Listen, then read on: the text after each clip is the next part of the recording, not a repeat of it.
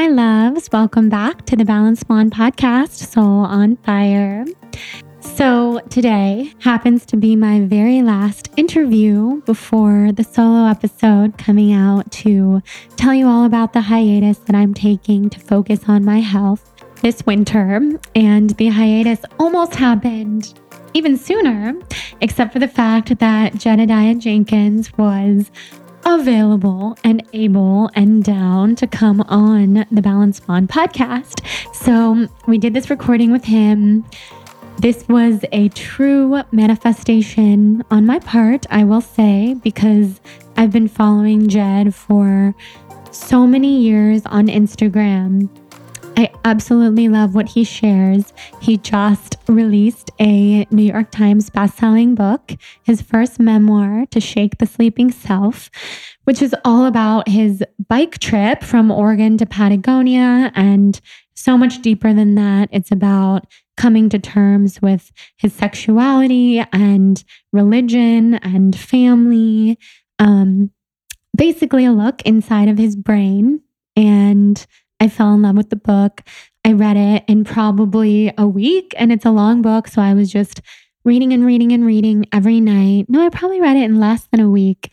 And anyway, it was my dream to have Jed on the podcast. And luckily, we have quite a few mutual friends, and the beautiful Courtney Swan, who's been on this show, offered to introduce us, and she did right away. Jed was so incredibly kind and funny and hilarious and fun to talk to, and we started texting and emailing, and I could just tell immediately from the way that he presents himself, even just over text and email, that he is truly an authentic, genuine, kind human of the utmost degree. He was just here, so I'm recording the intro right after he left, and I can truly say he walked into my home and lifted the vibe, brought his true, authentic self, and just radiated through our entire home and put me into the best mood and made me feel so seen and listened to and special. And I know that you guys will feel the same because the whole conversation with him was recorded for you. So we talk about everything from his book to his writing process to where he is with Christianity and his sexuality now, to what a day in the life looks like. Gosh, what else did we talk about? I feel like we talked about everything I wanted to know from him, including his contact with Cheryl Strayed, which seems to be kind of a theme on the podcast lately. We had Sahara on the podcast a couple weeks ago talking about getting into contact and becoming friends with her idol, Deepak Chopra. We have my story with Trevor Hall. We have Jed and Cheryl now. And I'm just so excited for you guys to hear everything he has to say. If you don't follow him, Jedidiah Jenkins on Instagram, he will rock your world with his words and his beauty and the beauty of the photos that he posts. And you will love his book. So before we dive into the episode, let's take a second to thank our sponsor, Four Sigmatic. Four Sigmatic is the mushroom coffee company that has stolen my heart and completely gotten me off of coffee in recent weeks and months. I mean, I've been using Four Sigmatic now for a couple of years, but I always go back and forth with my coffee addiction and obsession. And right now, because I am following a medical medium diet, I've gone off of coffee again, and I'm drinking chaga every morning, which medical medium says is so good for adrenals and thyroid and a host of other things, including a lot of symptoms from Lyme and Epstein-Barr. So you can shop Four Sigmatic at foursigmatic.com/blonde. You get a nice 15% off discount, and you can shop all my favorites from mushroom coffee itself to mushroom matcha, mushroom hot cacao, which is like delicious hot chocolate, cordyceps mushroom elixir mix, superfoods blends. If you don't like caffeine, they have plenty of caffeine-free options. Like I said, my favorite is chaga, but I also love me some reishi and some lion's mane and whatever I'm in the mood for.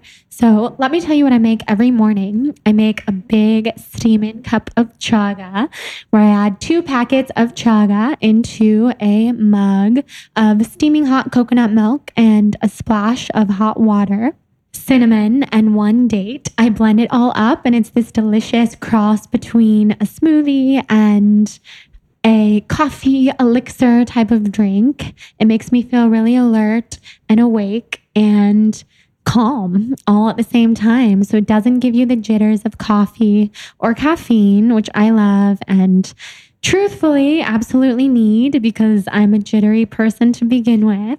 So check out Four Sigmatic. Go to foursigmatic.com/blonde.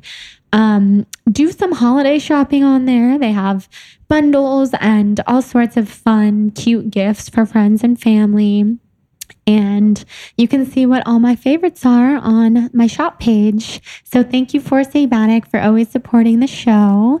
Now, let's get into this episode with the wonderful Jedidiah Jenkins.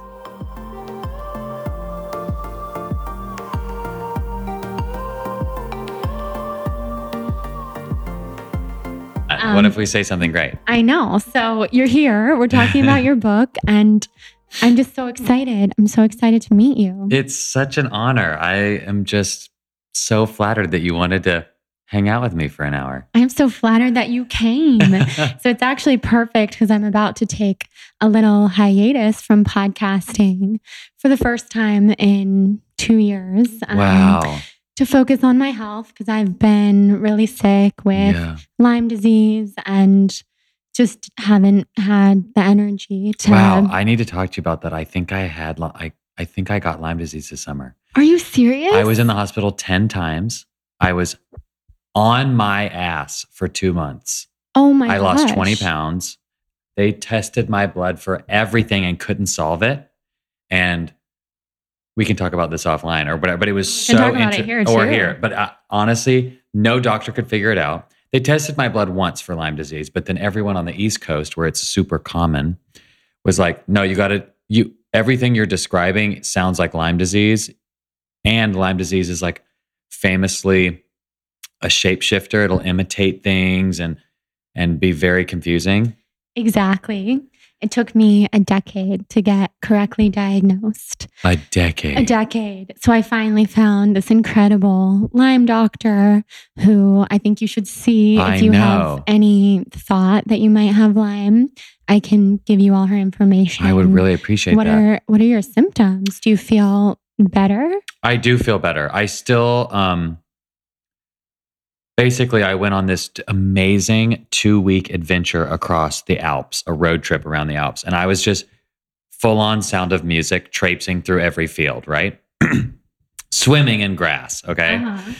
And then the moment I landed back in Los Angeles, I got 105 fever and was so weak, a weakness that I've never known. Picking up a potato chip felt like labor. Mm-hmm. And I was sweating the bed, completely soaking it with my sweat. And just really, it was really fatigue, loss of appetite, insane. I would get 105 fevers 3 times a day. And then right when the fever would break, I would pour sweat. And then all night I would sweat. I mean, I slept on 6 towels every night and just would trade them out. And I went to the hospital so many times. But it was interesting. Never had headaches. Never had joint pain. Well, that's not true. I had hip joint pain, which was very weird. It felt like what I would imagine being 90 years old feels like. And that was really my story for about 2 months. Lost 20 pounds. And then, it's interesting. And it kind of ties into, I'm sure you have lots of wisdom about this, the mind's power over the body, the subconscious mind, the body, all these things. So right before my book came out, I was better. like something about my body and knew it needed to lock it up because I was about to go do a lot of book signings and promo, and you're not allowed to be sick right now. And it just said, okay. Oh, and I forgot to add, I had horrible, some sort of gastritis, which the doctors think was a stress ulcer caused by the. So anyway, long story short, my final symptom, I feel 100%, except about 2 nights a week, my legs in the middle of the night will experience a bone-crushing pain. It feels like someone has my shin in a vice and they're just cranking it till it breaks. And if I get up to go to the bathroom or to get like pain medicine, it feels like my bones are made of glass. And it only happens at night and it travels. Sometimes it's in my right leg, sometimes it's in my left leg. It's very odd. I have that. You have swear it? Everything you're saying sounds like Lyme. And you're right. Lyme presents itself in so many different mysterious and confusing ways, which is why it's so hard to diagnose and it's so controversial and misdiagnosed all the time. You're telling me you have had it for 10 years? I think I've had it for 10 years. So I finally found this Lyme doctor. I was diagnosed in June after being bedridden for close to a year, but functioning for the last decade, but like always a little bit diminished. sick and always a little bit sensitive. And over the last 5 years, haven't been able to drink alcohol and just certain things where my body would just reject what other people can do with ease. Extreme fatigue. I had head to toe hives from January until June, and I still have like partial hives. So it's been wild. It's been wild, but isn't there something that brings you joy just knowing that you can call it something? Like that was really hard for me. All these doctors are like, we don't know what it is. And I mean, I was getting CAT scans. They thought I might have cancer. Oh my gosh, that's terrifying. Because when you have what's called in the medical world, fever of unknown origin, they have this whole rundown of things they got to test you for because your body is clearly freaking out about something. And it can be, they tested me for testicular cancer. They scanned my bones, all these things. Everything just kept coming back negative, which in an interesting way, I've never been one to go to the hospital. I've been healthy my whole life. So I've never actually checked under the hood to make sure I'm all good. Right. And so it's actually kind of nice to know that all these other things are fine. Yeah, it's nice to get fully checked out. I'm the same way. Other than being like lightly sensitive and sick for a long time, I've also been a really healthy person. Right. So to get tested and finally have this diagnosis was a celebration in many ways. Terrifying also. Right. So I'm coming close to this hiatus that I'm taking where I'm going to not work, not use social media, delete Instagram from my phone. Okay, girl. I know. This Liberty. is like, something I'm really, really excited about. So you're my final interview for the last, for the next couple of months. And I'm honored because I really, really, ever since before reading your book, have just admired what you do and what you talk about. And how did you find me? I think I probably found you originally through one of your friends, as you have the coolest group of friends ever. Oh my gosh. Me and my friends talk about this. We just think that you and your friends are so cool. And Lauren and Molly have been on this podcast, and I've followed them for a long time. Ruthie, I spoke with on a panel last year. So your friendship, I just kind of follow all you guys, and I think what you talk about and what you do is really amazing. That's so encouraging. Thank you. Yeah. Well, I'm glad you're on my friend group now too. I know, me too. So your book, I have 1,000,001 questions for you. I feel so invested in your journey and got to know you on such an intimate level. It is crazy. A friend that I just made, a brand new friend, she picked up my book and she was reading it. And I'm like, I don't know very much about you, and you know everything about me. That's not fair. Yeah, isn't that weird? I know, but it's kind of fun. I mean, obviously, I put it out there. It's what I want to do, but it is so interesting. And I'm sure, you being on social media and being a person who speaks openly about your life, you know what it's like to talk about yourself. in a way that connects with others. But it is a strange world to be in, where you say, here, let me tell you everything about me, especially the hardest parts and the most embarrassing parts and the things I'm still working on. And let me just let the public do with it whatever they want. Exactly. Yeah, it's weird. So I know I'm used to that, how people will say, I feel like I know you and we've never met, but I truly feel like we're friends, which is so cool. Yeah. So how has that been for you from being a writer, but having just published your first book, which is a New York Times bestseller? How amazing. It's you should weird. be so proud of yourself. That's so cool. Well, it's been, I mean, to be very clear, it's been the most amazing month and a half of my life, for sure. It's humbling because I can't pretend to know what I'm doing. I'm just being me and doing my best. And I worked on this memoir. My editors were incredible. My publisher was incredible. I mean, the editing process is it's like therapy, because I'm writing my life down and then my editors are saying, this doesn't make sense. If you're going to explain this to people, for example, let's say I'm writing a scene where my mom is angry at me and that hurts my feelings. Well, if I don't set up an example before that of where I care a lot about what my mom thinks and the way my mom thinks, so that when we do have an argument later down the road, the reader understands my emotional state at that moment. They're teaching me how to really frame storytelling. And what's great about that is that's also reframing the way I see my whole life, because I'm seeing it as a story and I'm seeing, okay, so that blowout I had with my mom or my dad or someone, there's a backstory to that led to that moment. And we each have a perspective. And unless you recognize that, everything feels like chaos. So it was really therapy. And then to kind of exercise your demons for other people to exercise their own. To me, that's a real sense of purpose. And I'm sure you feel this with your work. It's when you share what you're learning, what you have learned, the mistakes you've made, and you really feel like I'm here to help people. And what I found, interestingly, just through the act of like writing in public and having people respond, is that the more vulnerable I am, the more raw, the more honest, the more confused, the more people respond to it. And what that leads me to believe is that everyone is just looking for clues on how to live. And so many people live a performative, artificial life that doesn't actually help anyone get better. It just helps the person appear to have it all together.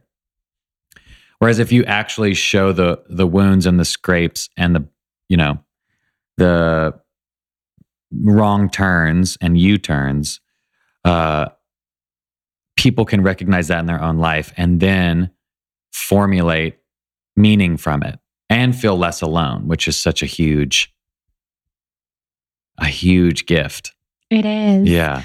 That's so true, because all the different parts of your book in particular and a lot of what you share on social media is just this extreme vulnerability, sharing parts of yourself that a lot of people don't talk about. And I know it helps people so much, because 100 times in your book, I thought, I'm not the only person who feels this way. This is so amazing. That means so much to me. Yeah. Like you embarked on this bike trip, just for the people who don't know, from Oregon to Patagonia, and you hadn't really practiced riding a bike. No, I hadn't ridden a bike since college, which was whatever that is, 9 years before I left. And then in college, I hadn't ridden a bicycle since I was like a little boy, So, right. No. I knew how to ride one, but barely. I know. It's so cool, because I think people think in order to do something so adventurous, you have to be an athlete, an adventurer, right. And you just got out there and did it.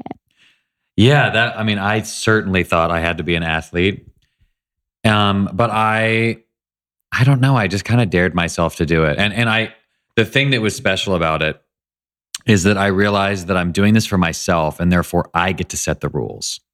If I only want to go 5 miles a day and I want to drink wine every minute, I'm going to do that. If I want to go 100 miles a day and push myself, I'm going to do it. This is my trip for me. And that was such a liberation, because so often the things that we do, we think we're doing them for ourselves, but we're actually doing it to prove something to the middle school bully who was mean to us, or to prove something to our dad or whatever. When you can actually just do something for you and you set the rules, you can do anything you set your mind to, you know? Yeah, I love that.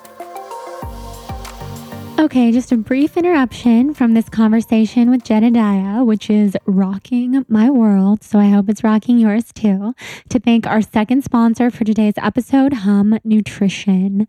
So Hum Nutrition, my favorite supplement company, and I get asked these questions all the time on Instagram and in the High Vibe Chronic Lyme and Chronic Illness Facebook group. What supplements do I take for Lyme and why? So I take a lot of Hum Nutrition supplements on top of the other supplements recommended, prescribed by my doctor. So these are fun. I can shop them myself online. They don't feel like a chore. They feel like a fun, healthy addition to my routine. They are premium quality, non-GMO, gluten-free, clinically proven, recommended by leading nutritionists, and sustainably sourced. They're also pure and potent, and they have free shipping over $50, which is awesome.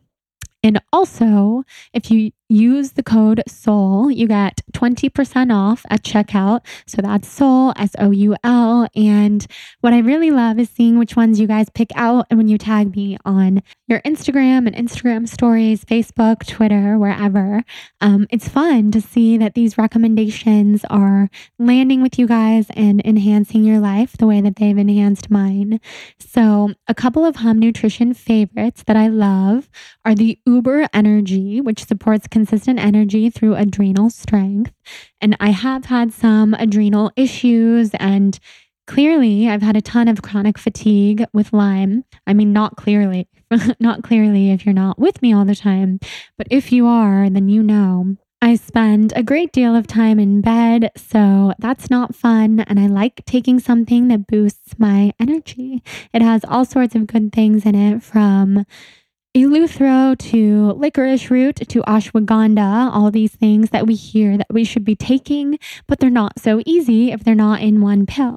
So Hum Nutrition makes it super easy. I also love their daily cleanse, which I always talk about. So you guys know that it helps clear the skin and body from toxins. I love their collagen pop, which you just pour into water. That's good for skin, hair, nails, joints, etc. So head to humnutrition.com, use the code SOUL, and shop around. You can talk to nutritionists on their site and ask them any questions about which supplements would be best for you, and have fun. And like I said, let me know what you think. I only talk about brands that I love and use every day. So I hope these enhance your life. And let's head back into this episode with Jedidiah. I think not setting rules is so important, because we're rule setters. Like I have all these rules for myself, even for this break that I'm about to take, like no Instagram, no this, no that. But really, I want to have no rules so I can just go with the flow and do what the universe wants me to do. Well, it's having no rules, or if you're going to have rules, really do the heavy lifting of understanding what are the root causes of why I need this rule. You know, is it, am I giving up Instagram for 1 month, 2 months because I am addicted to my phone and I need a break? Or is it because I think it's the cool thing to do a digital detox, and I want to be so grounded and I want everyone to, if you can find the root cause, if it's really for you, then setting a rule might be good. Because if you know a weakness, I don't know. I'm just a big believer in both. And it's like, maybe you should set a rule, or maybe you should go with the flow. Just understand the root of it, which I'm sure you do. That's a really, really, really good tip. I love that because, that goes back to just having these boxes for ourselves. But if you have the both and, you can go with the flow. Yeah. Yeah. I love that. I know. I love that too. So something that I loved about your book that I found really interesting was changing the names of a lot of the people in your book, your friends, probably most people in the book. Right. How did you decide which names to change and which names to choose? I know. Well, what's funny about that is some of the names I changed and some I didn't. And some of the ones, like some people's names I changed and I don't remember why. They didn't. I definitely wanted to change the name of like Weston, for example. His real name is Philip and he's happy to be Philip and happy to be known. I dedicated the book to him. Yeah. But I just wanted to give like one layer of anonymity to him just because he's pretty buck wild compared to me and, doing drugs and having sex and having a good time and really teaching me a lot. But I just wanted to give him the slightest layer of anonymity so that someone would have to do a little work to figure out, even just the smallest amount. I equate it to Sia. You know how Sia wears those wigs? I mean, you can Google what does Sia look like and it's the first photo. So it's easy to find out. But because she does that, there's just one step removed where when she's probably walking around, I mean, I've seen her here in LA and no one recognizes her at a restaurant. She's just sitting there. I mean, she's one of the biggest pop stars in the world. She's just giggling, laughing, talking to her friends at a restaurant. Not a single person walks up to her. Yeah. And she's huge. I mean, she's as big as Katy Perry or something. Right. And so not that my book will ever be big enough to where anyone cares who Weston is, but I think it is. I don't know, but it's, I just wanted to give him that little iconic, I don't know what. That's cool. Yeah. And other ones. So in order to finish my trip and work on this book, I did a Kickstarter campaign. And one of the prizes, if you gave a certain amount of money, was you get to name a character in the book. Oh my God. Yeah. That's so cool. So about 6 people got to do that. And generally what the names I changed for them were like my close friends, because those are really respectable, lovely people and who wouldn't want to be that character in a book. And some of the people who got to name a character, they wanted it to be their son's name or their daughter's name. And so I made sure it was really special people that they were named after. That's so cool. Yeah. I think that's awesome. It made it really personal. It did. I spent a lot of time trying to think, I wonder who this is, just being familiar with like your friends as I follow you and saw like a lot of the photos from the trip and who visited you. Yeah. And I went down the little rabbit hole of finding out who Weston was. It's really fun. Yeah. Yeah. So I thought that was really cool. It is fun the book. There's like a second layer to reading the book. So you pick up the book at a bookstore. It's about a guy riding his bicycle from Oregon to Patagonia. How interesting. Then you find out, oh, wait, I actually live Instagram the whole thing and they're all still there. You can go see things if you do a little digging. Then you can see the real Weston on Instagram and then go to his Instagram and watch him living his life in the woods barefoot now. He makes amazing leather products and skins animals and is just like a mountain man. And it's cool. I did all of that. Yeah. It did make it a lot more fun for, I don't know, a lot of different reasons. Yeah. Like I was being a detective and getting to see everything behind the scenes. Totally.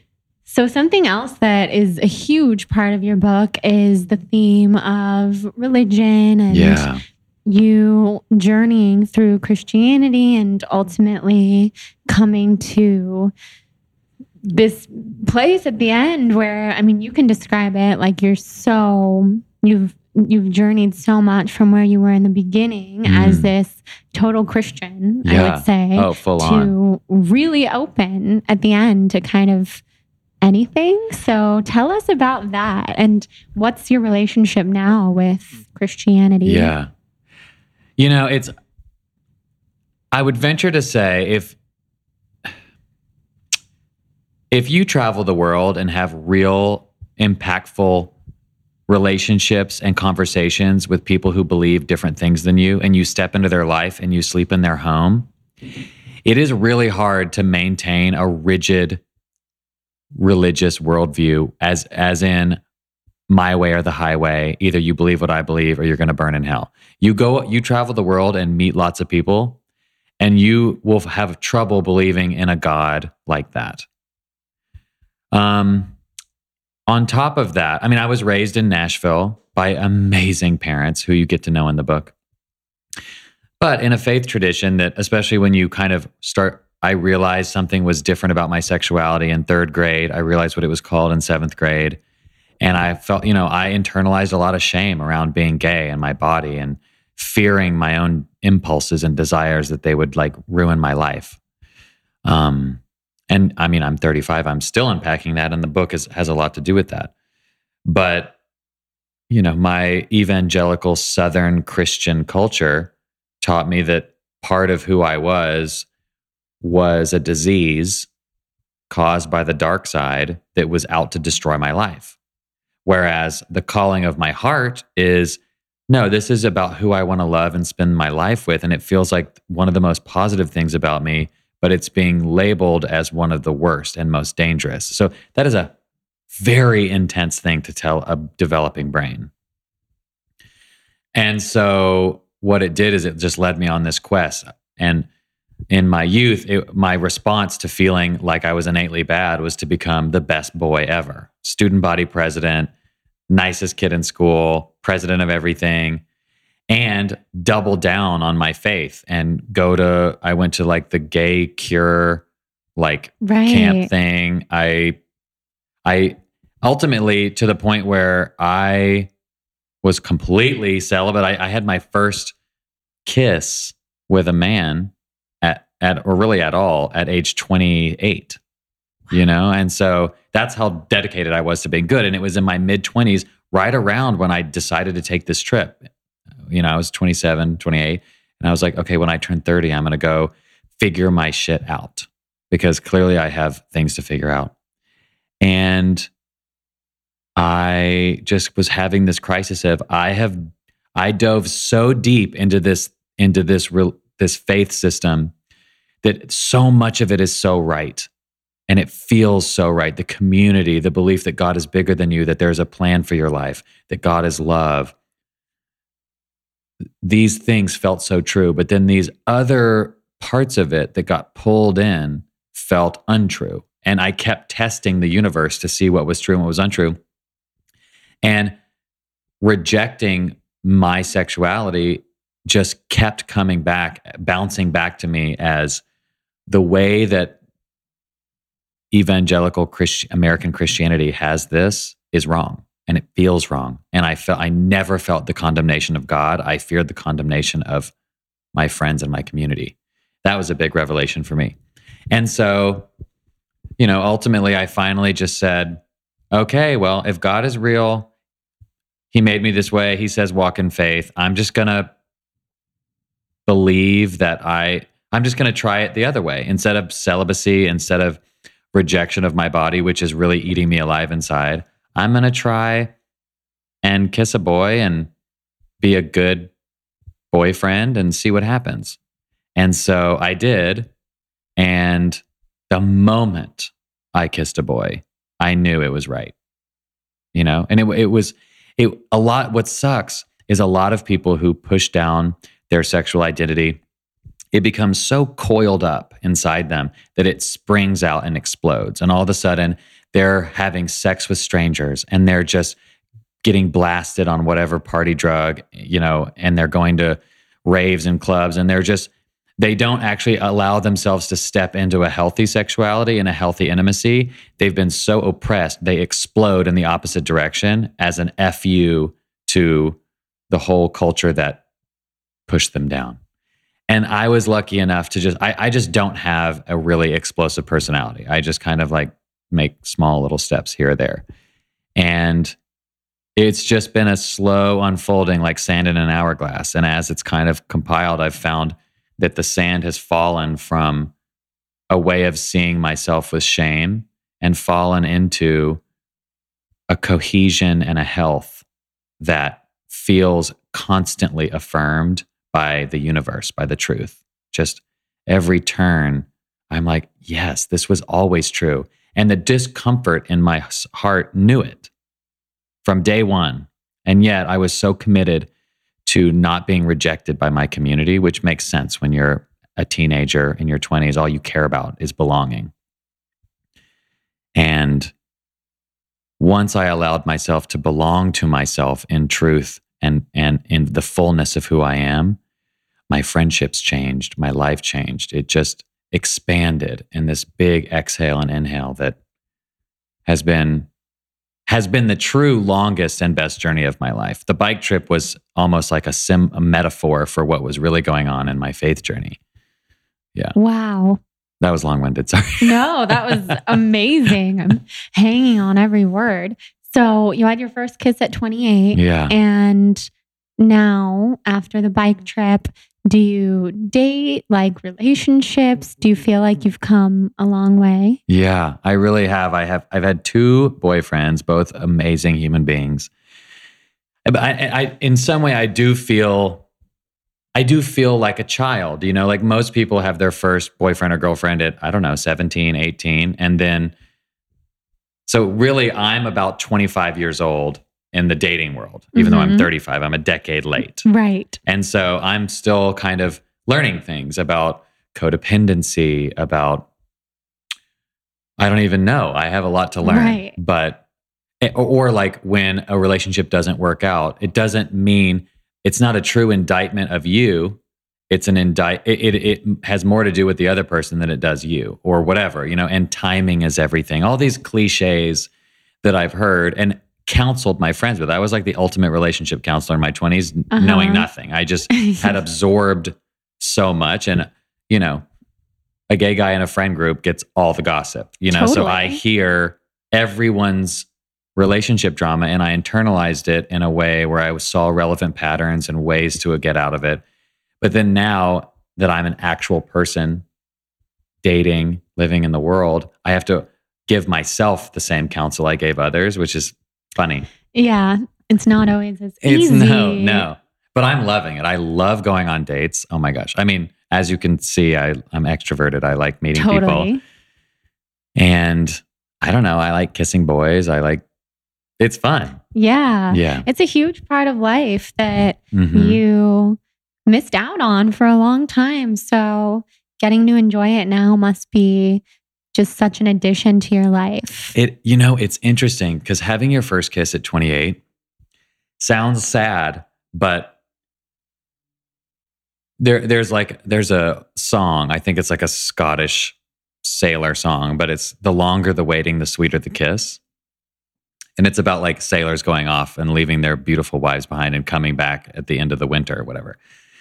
And I really felt that in my life in the sense where I wasn't a 14-year-old fumbling in a closet kissing somebody and not knowing what's going on because I didn't have a fully developed brain. I was a 28-year-old adult who had experienced so much wonderful life, loved his life, and is missing this sweet piece of intimacy. And this sweet boy took me to a beach with a bottle of wine, and we sat there, and he kissed me.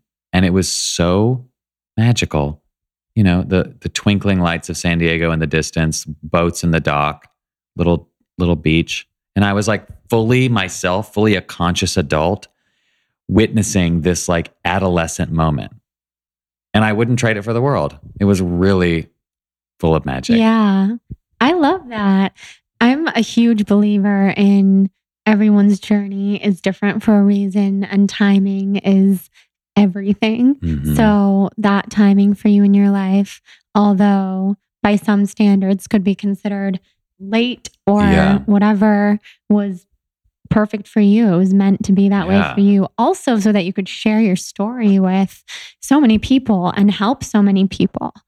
I think the timelines we set on our own lives are such self-sabotage. Now, I understand with women and biology, there's certain things where you're like, I better pop out a baby or it's going to get dangerous. Like that timeline makes a little sense, even though I still think women should be freer. And I know it's expensive, but I have like a bunch of girlfriends who froze their eggs. Right. Because they're like, I'm trying to live my life and figure it out. I think it's so smart. And I'm like, wow, I think that's hopefully as it becomes more ubiquitous, the price will go down and it'll become more normal. Because I mean, my mom had me at 35, which is not old, but Right. it was in 1982. Exactly. You know, and she said, I'm so glad that I did, because when I started having you kids, I had lived enough to where I had no regrets. I never felt like you kids took something from me like my youth. I was ready. Yeah. And I find that to be really cool, because my mom was so down for having kids. Yeah.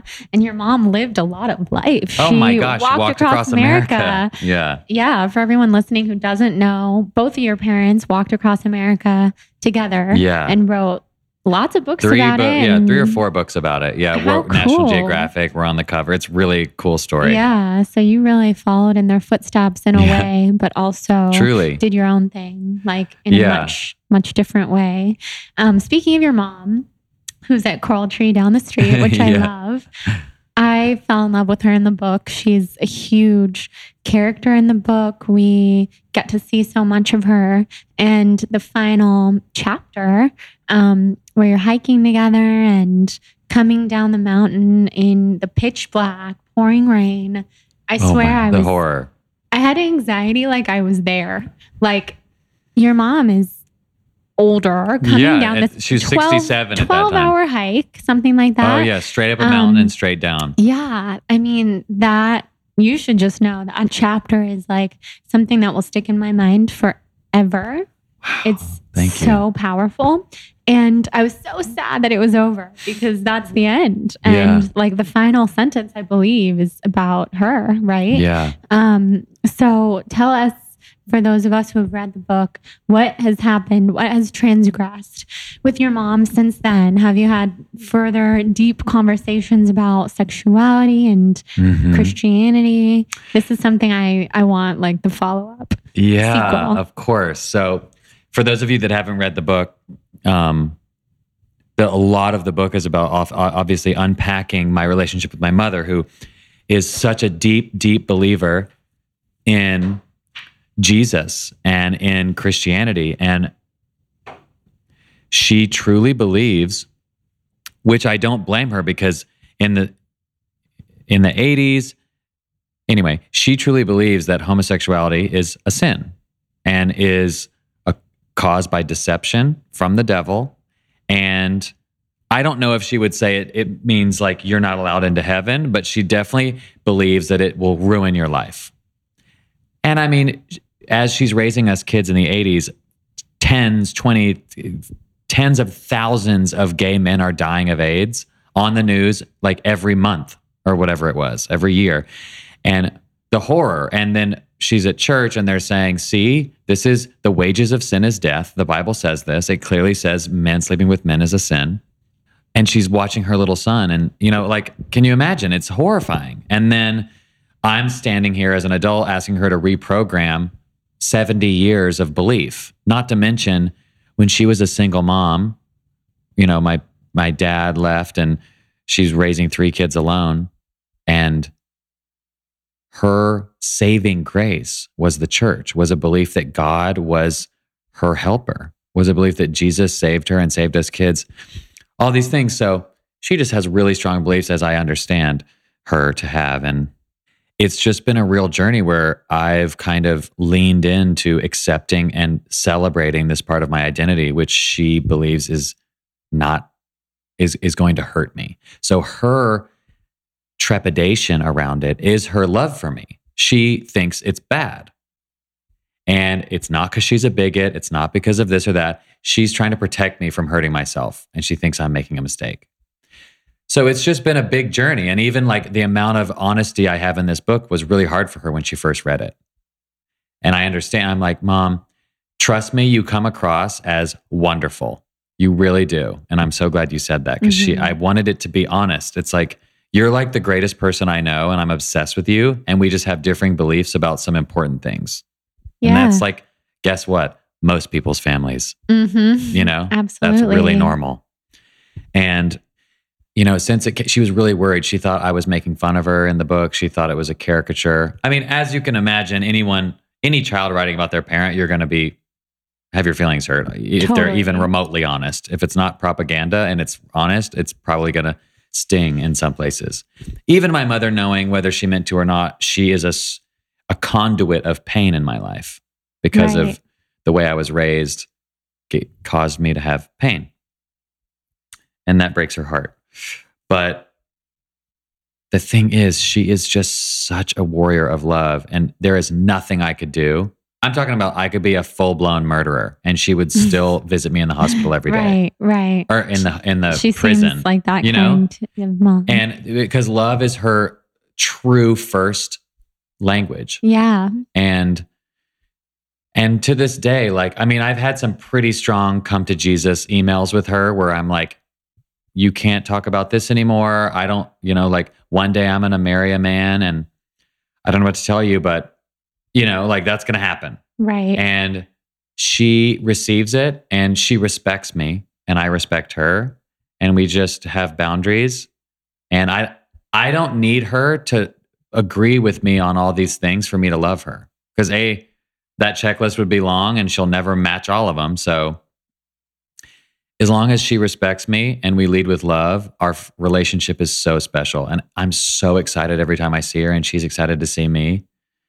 And I don't know, it's complex.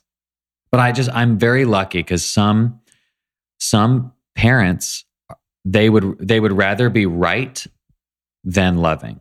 Mm-hmm. And they'll just disassociate with a child that, Yes. or a child will be so wounded, they'll be like, I haven't spoken to my father in 20 years. I mean, that's that happens a lot. I know. And my mom and I love each other too much for that. Yeah.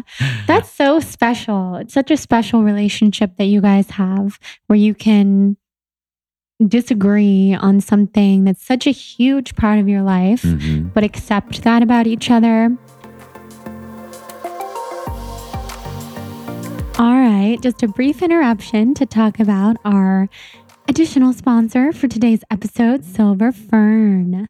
So you guys know that I love Silver Fern for probiotics, digestive enzymes, plant-based protein powder, and multivitamins. So they're my favorites for a whole lot of reasons. So we'll get into why they're my favorites. But first, let me tell you two things. One is that you can use the code BLONDE at checkout at silverfernbrand.com to get a full 20% off of anything you order. People ask me where they should start. I say definitely get the probiotic. If you have stomach issues and digestion issues, definitely also get the digestive enzyme. And if you're looking for a good plant-based protein powder, they've got you. They have chocolate and vanilla. Each serving has 20 grams of protein, added probiotics, and digestive enzymes. It's non-GMO, gluten-free, all those good things, and it tastes good. You can add it to any smoothie or acai bowl or whatever you really prefer. Nut milk or whatever sounds good to you. The second thing about them that I want you to know beyond the discount code is that you can listen to their CEO, co-founder, and chief nutritionist, Charity Lighton, on the Balanced Blonde podcast, episode 106, to learn all about gut health, probiotics, and why Silver Fern is the best probiotic on the market. Unbiased, of course, but it's really just the truth. Their 100% survivability rate means that when you take the probiotic, it actually survives in your stomach and doesn't just die once it gets there, which is what happens with a ton of probiotics on the market, which is why, unfortunately, a lot of times we're spending money on something that doesn't actually work. And also, they're pharmaceutical grade, they're DNA verified, clinically tested and proven, and all of these amazing things. They're recommended, of course, by Charity, who's an amazing nutritionist with an incredible story of taking care of her husband with stage 4 colon cancer. being a mother to 4 and being at the head of Silver Fern. So Silver Fern's also amazing because, like I said, they're non-GMO, totally free of anything artificial. They're completely natural, superior quality, and amazing. They will enhance your life the way that they've enhanced mine, especially if you have stomach issues or chronic illness of any kind. So head to silverfernbrand.com, use the code BLONDE, get 20% off, take yourself on a shopping spree. Tag me in your Instagram stories. I love to see what you're trying and what recommendations land with you. Now, let's head back into this episode. Thank you, Silver Fern. I mean, yeah, like you said, every family has that. Like, we all have these huge elephant in the room type of disagreements. And it's just a matter of, do you accept it and work past it and love this person, or let it deteriorate your relationship? I mean, yeah, I would venture to say the vast majority of people struggle with something like that. Mm-hmm. And I don't know, I think it's a combination of, I'm very lucky that I have a mom who leads with love forever. And we both also lead with humor. Like, we can laugh, which is really important. And also, I feel, as you noted, I have such a wonderful and rich community of friends that make me feel such belonging and such safety and such unconditional safety, where no matter what, they'll be by my side forever. And so that creates this inner foundation of me where I don't fear standing on my own 2 feet for myself. A lot of people, they're like, well, if I really had this hard conversation with so-and-so, they might leave me. And so I'd rather just live a lie or hide forever and deal with it. And I don't have to do that because I've like really cultivated a strong foundation of humans in my life. So I think if people could really find strong belonging in their relationships, it would actually liberate them from a lot of subconscious fear that's pulling the strings of their life. They just fear abandonment, they fear rejection. And all these things in their life that they're doing are actually being decided by that fear, not by their mind, not by their true willpower. And if you can root out that fear, you start to feel invincible and you can start pursuing your passions. You can take risks. Yeah, so that's what I'm about. Yeah. Wow. That's amazing. And I totally agree. Taking risks is a huge part of your life. I mean, you left what you were doing to go on this bike trip, and that's a huge risk in itself. So do you feel like that was the catalyst to living that way, or were you always like that? No, I wasn't always like that. I mean, I guess when you grow up in cute little Nashville, Tennessee, and you sight unseen just moved to LA for college, that felt like a little risky. And my parents are like, we walked across America. So I was raised to be adventurous. I will say that. And I was raised very much with unconditional love. Like, my parents in that way, they were like, you want to be a mechanic? You want to be a Disney animator? You want to be a marine biologist? Like, you go for it. And that's really freeing. But, there's a lot of mitigating factors to taking risks, whether it's a really expensive mortgage, whether it's kids, whether it's a sick family member that you got to take care of. There's a lot of reasons people can't take big risks. And I don't know the answer to all that, but I do believe that there's a lot of people who the only thing stopping them from taking a risk is fear of rejection, fear of failure. And if those are your barriers, I think we can get over them, and they can be encouraged to take those risks through, like, hearing stories like mine. Yeah. And maybe, it lights a little fire. And then even so, if you have big mitigating factors, I think there are small, hopeful adventures and things you can do for yourself that you can set on the horizon and start moving towards, and set your intention to do this or that. Take this 1 week trip, do this, that will bring sanity back into your life. Because there's some people get so caught up in taking care of others and they don't prioritize themselves. And I think a person who does not prioritize their own sanity isn't a service to anyone else or themselves. I totally agree. So what are the ways that you do that? What are your self-care techniques and things that you do to make sure that you're taking care of yourself? I do prioritize exercise. I just have, because I'm so heady and I'm such a thinker, I always want to make sure that my body, I don't even know, gets the energy out. There's another language in that I need to express. And I sleep better, all these things. I just, you feel better when you have energy and your body has been treated well. What kind of exercise do you like? I just work out and run stairs. I don't know. I really wish I would like to do yoga and all these more holistic experiences, but yoga is expensive. I don't know. I one day I'm going to get there, but right now I just go to some crappy gym, and that's easy. Yeah. And it works. It's great. I also am very intentional about giving myself quiet mornings. So my favorite thing is waking up early, getting a nice coffee, maybe sitting in the window of a coffee shop alone and reading. And so nice. And I do that almost every morning. You do? Yes. Oh my God, that's my dream morning. And it's because I'm a writer. What else do I have to do? I know. And then I'll generally read for an hour and a half, and then start writing or whatever it is, depending. But I just like to get my brain flowing. Nice. It feels really good. What coffee shops do you go to? I really bounce. I live on the east side of Los Angeles in Silver Lake, so I bounce around.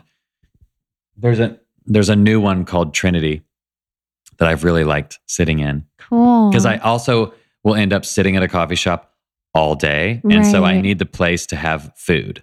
I can't just eat 3 croissants. Exactly. So I go to places where they have eggs and transition to sandwiches. I will be in one location from 9 a.m. until 5 o'clock, as if I work there. Right. And they get really used to me. That's so nice.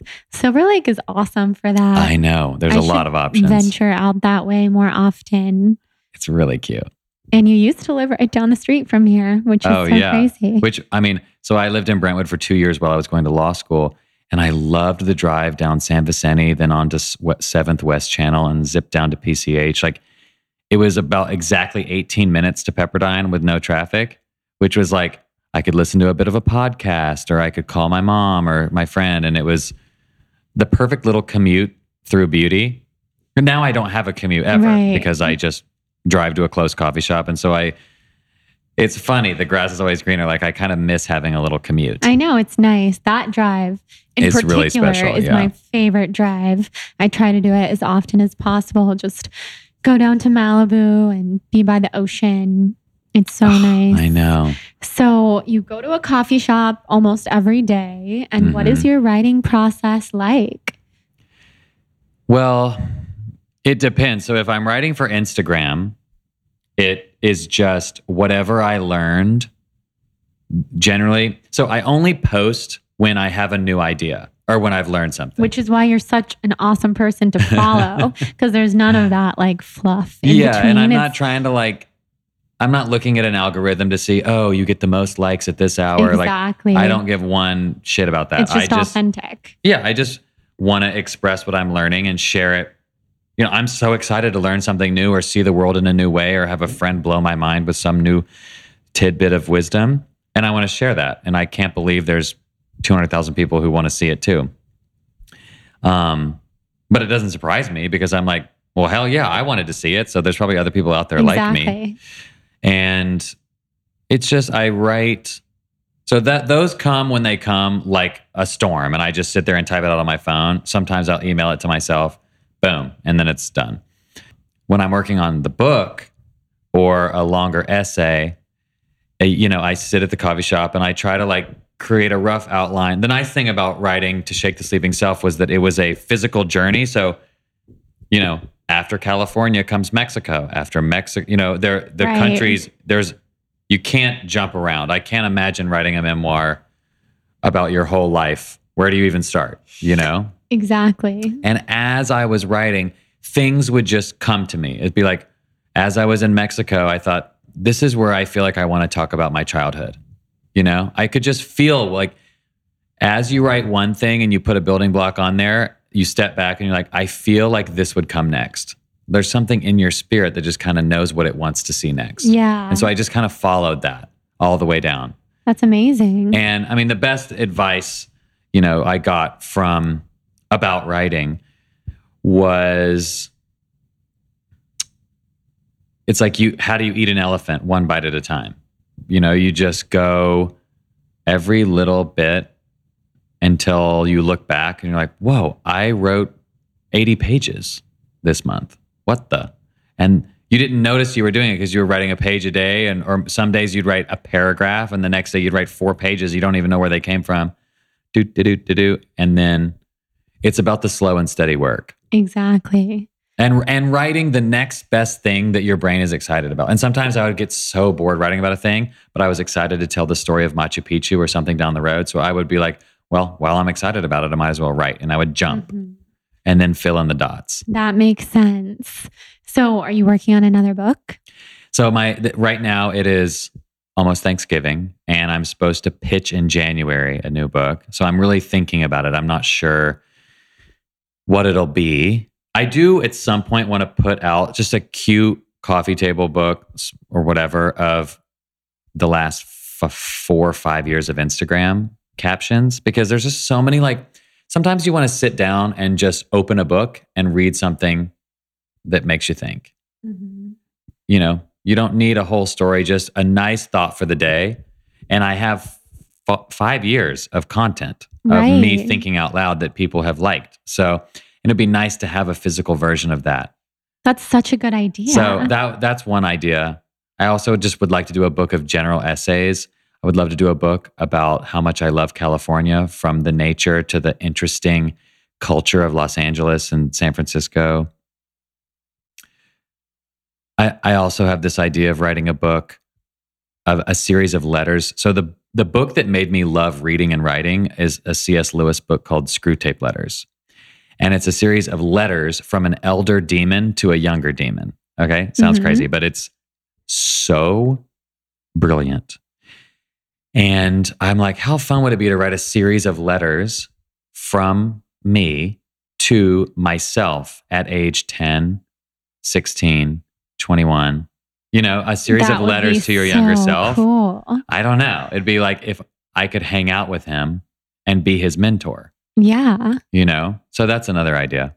I don't know. Spilling the beans. I love all these ideas. And I love that you'll say what they are. Yeah, I don't care. Yeah. Steal my idea. Right. The more, the better. Yeah. Nobody can do it like you. No one's going to do your story. I have no fear of theft. I'm like, everyone is so unique. Like, if you want to do the same thing as me, do it. It won't be the same. Right. It won't be the same. No. That's so true. So a really cool moment for you is when Cheryl Strayed wrote the blurb. What's it called? Blurb for your book, which is going to be on the next iteration. Yeah, they're printing the new covers now. So tell us, just because we only have a few minutes, I know, but a little bit about like asking her and working up the courage. And do you feel that you manifested it? Because I so believe in manifesting. Me too. Yes. No, I did not manifest it. I terrifyingly wrote her an email. So what it is I'm such a fan of hers, and I met her at a documentary film festival in Telluride, and she was just more than you could dream. Her authenticity is uncorruptible. It is as sturdy as granite. She just is who she is and knows who she is and just walks with such grace and wisdom. And I met her and we had a nice connection. And then I met her again at a conference a few months later. So that kind of felt like we were meant to be friends. But still, I was intimidated a little bit. And also, I have imposter syndrome. I'm new to the writing world. So I was like, how dare I bore you with my hobby while you're like a true life-changing writer? Mm-hmm. And she sits down next to me and she's like, so tell me about your book. and I'm telling her, oh, well, I've been trying to sell it and nobody wants it. And so I think I'm going to self-publish. And and she was like, well, would you like me to encourage what you're already doing or tell you my advice? Which is just so her. And I was like, I definitely want your advice. She goes, I think you should self-publish. I think if no one's buying it, it's not good enough yet. You need to keep working on it. She goes, you are a creative and a writer. You're not a marketing person. You're not an editor. You're not a copy editor. You're not a printer. You're not a publicist. All these things. And you have no relationships with bookstores. You are a writer. You should focus on writing and keep focusing on it until your writing is so good that a publisher wants to publish it. And I was like, that's really hard to hear because I was like just about to self-publish because I just wanted to get this thing over with, which also, by the way, self-publishing is amazing. And some people have had great success. And also sometimes you just need to get something out. It might not be meant for the mass market. It might be meant for you to just do and write it for your grandkids, whatever it is. But she was just so straight to the point and so encouraging. And so then I wrote it, then I edited it, worked on it. Then I sold it to Penguin Random House, this amazing imprint called Convergent. And I was just so grateful in writing her thank you. And she was so proud of me. So then I asked her and I listened to a lot of podcasts she's on. And I had heard her say in a podcast, I have written 10,000 book blurbs. I have a blanket no. I'm just not doing anymore because it's too much. Everyone asks me every day. And she's so integrated into the literary community that every human that's ever met her asks her to write a blurb. Totally. So that means she's got to read the book. Oh my God. I mean, I totally can imagine that I'm going to say no forever. So I write her this email horrified that I'm going to be so annoying. Mm-hmm. I don't know her well enough to be annoying. Right. But I'm just like, I have to. And I got advice from my friends. They were just like, she is a professional at giving advice and you're not going to be annoying. She'll just say no. She's so, this about her. She's so strong. She'll say no. The end. No is a complete sentence. And the subject of the email was a blanket no. And I just said, listen, I get it. I know. You don't have to say yes. I just want you to know that you're the reason I got published. You changed my life and I'm so grateful. And I'm sending you a copy of my book. And if you felt compelled to write something, I would be moved beyond words. But please know that I know that you don't do this anymore. So feel total freedom. No response for 6 weeks. Oh my God. I thought she hated me. I thought I was so annoying. And I'd given up. I was just like, I'm like, great. I'm going to have to see her at this film festival next May. And I'm just going to be so awkward because she clearly thinks I'm some sort of desperate loser. Mm-hmm. And then 6 weeks later, she writes back, the subject of the title or the subject of the email is a blanket yes.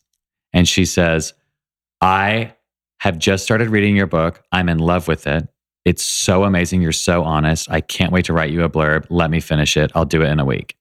And then she wrote me the sweetest message, a blurb you've ever read. And for a first-time writer, first-time author, to have that just encouragement and endorsement, face melting. Oh my God. Yeah. That is next level.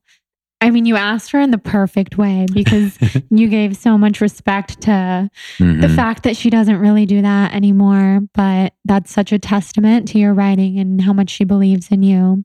It's so cool. Thank you. I love that story. Me too. So much. And on that note, because you have to go in a second, I have really quick questions for you at the end that I ask everyone who comes on the podcast. Fun. If you were a color, what color do you feel best represents your energy? Green. It's alive. It's spring. It's evergreen. I don't know. It's nature. It's me. Yeah, it is. Sometimes I might be yellow, but yeah, I'm green. Yeah, I could see both. Do you know your sun and rising and moon signs? I know I'm a Sagittarius. So your birthday's coming up. Yes, I was born December 19th at 9:52 p.m. in Tennessee. So, this is amazing. Yeah, so if anybody wants to look it up, I think it's my moon sign or whatever is Aquarius, I believe. And I just remember looking online and reading my sun and moon sign together, and it was the most accurate description of me I've ever read. So I don't even know what I believe about all that, but I read that and I said, I'm changed. That stuff is so accurate. I'm so into it. So it's profound. I'm really happy that you know what time you were born, because I can look it up and I can tell you, and then I can tell you what your human design is, which is something else that I'm so into. It's like a whole other system for just human understanding design. ourselves and how we approach the world. It's an energy type. So, oh my gosh, please tell me that. I'll look it up today. Okay. I'm so excited. And then finally, what would be your tip for people who are looking to set their souls on fire? I love this question. I would say plan an adventure, even if it's 3 years from now. Set it on the calendar and tell people. Because even if you're caught in the humdrum, even if you're miserable at work, even if your kids are driving you crazy, if you give yourself runway, if you give yourself 2 years to plan something and you tell everyone you're doing it, you'll prioritize it. And prioritizing those life-changing physical embodiments of discovery, where you take yourself out of your comfort zone and routine and you step into the unknown, even for 10 days, it does something to your brain. And it also does something to the lead up. For the year, the 2 years, the 6 months while you're waiting for it, every day you're at work, whatever, you're going to be like, you know what? I'm getting out of here in a while. There's something coming that's so exciting. And so it changes your present potential misery, Right. Where misery really comes where you think, is this me forever? Am I stuck here forever? So if you set an adventure on the horizon, it changes not only the time you're on that adventure, but every day before it. So I really encourage people to do that. That is such a good tip. I know that's what you did. And I haven't heard that very often, to plan so far in advance, but it's such a good idea. Yeah. So tell everyone where they can find you, your book, your Instagram, etc. Oh, I hope you do come find me if you want. So my book is called To Shake the Sleeping Self. You can find it at most bookstores and online. And then my Instagram is just my name, Jedidiah Jenkins. Starts with Jedi. And please follow me and let me know what you think. Yes, you guys absolutely need to read his book, follow him. He's amazing, everything he does. And this was so fun. It was so fun. Happy thank we you for got to do welcoming me this. into your home. Yes, thank you for being my last interview for a while. Well, enjoy your respite. Thank and I you. can't wait to find out what it teaches you. I know. I can't wait either. It's gonna be good. Yay.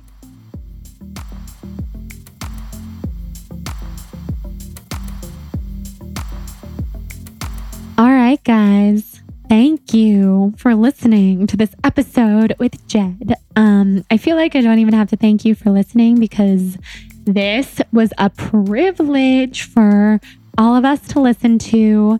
Jed is an absolute game changer. He's so authentic. He's everything I hoped he would be and more. When you follow someone for a long time and you read their books and you admire their work and you just hope that they are as wonderfully dear in person as you imagine them to be. Well, Jed truly exceeded my hopes and dreams of how authentically wonderful and warm and just, open and good vibey he is. He has the best vibes. And he lifted my spirits, and now he's making me feel like I don't even want to take a break from podcasting, because this is such a privilege and an honor to get to talk to people like Jed, who I admire so much. And I know that I am really going to benefit from my break, and it's going to be hard for me, but I'm going to come back more in alignment with who I am, and in many ways more like people who I really admire, people like Jed, who know exactly who they are. They show up to the world with the most radiant authenticity and presence, and with the sickness and low energy that I've had. I don't feel I've been able to do that consistently. So we'll get into that in next week's solo episode. It is a new episode. It's not going to be my break yet. It's a solo episode telling you all about why I'm taking a break, and it's going to be fun. So don't worry about the break. I'm not leaving you guys high and dry. I'm actually leaving you with tons of newness. It's just going to be a little different. So you'll see. Anyway, back to Jed. I'm so glad he was here. This was so cool. You can truly bring anything to life, you guys, if you have any sort of idol that you want to meet, or someone who you look up to, or a writer who you just admire, or someone who you think you just would be really good friends with.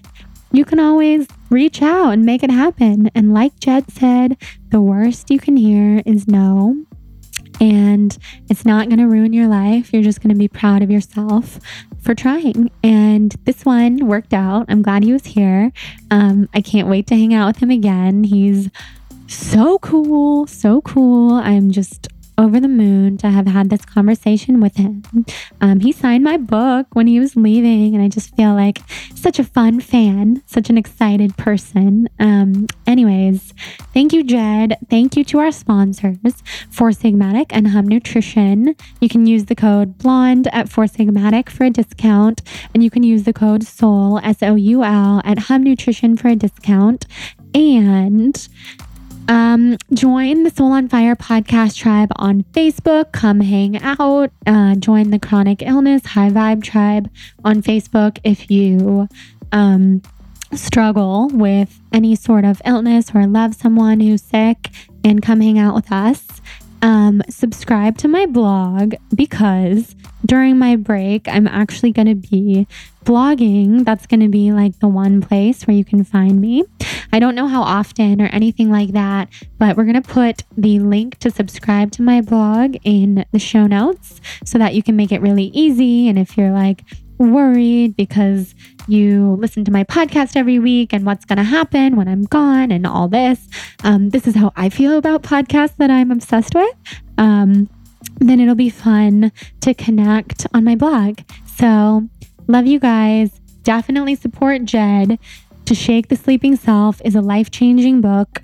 He's amazing. I can't wait to read all of his next books and support him. So I love you all. Thanks for being here. Have a soul on fire day, and do yourself a favor and rewind to what Jed said about setting your soul on fire, because it's epic and I'm so glad it's recorded. Love you guys. Mwah.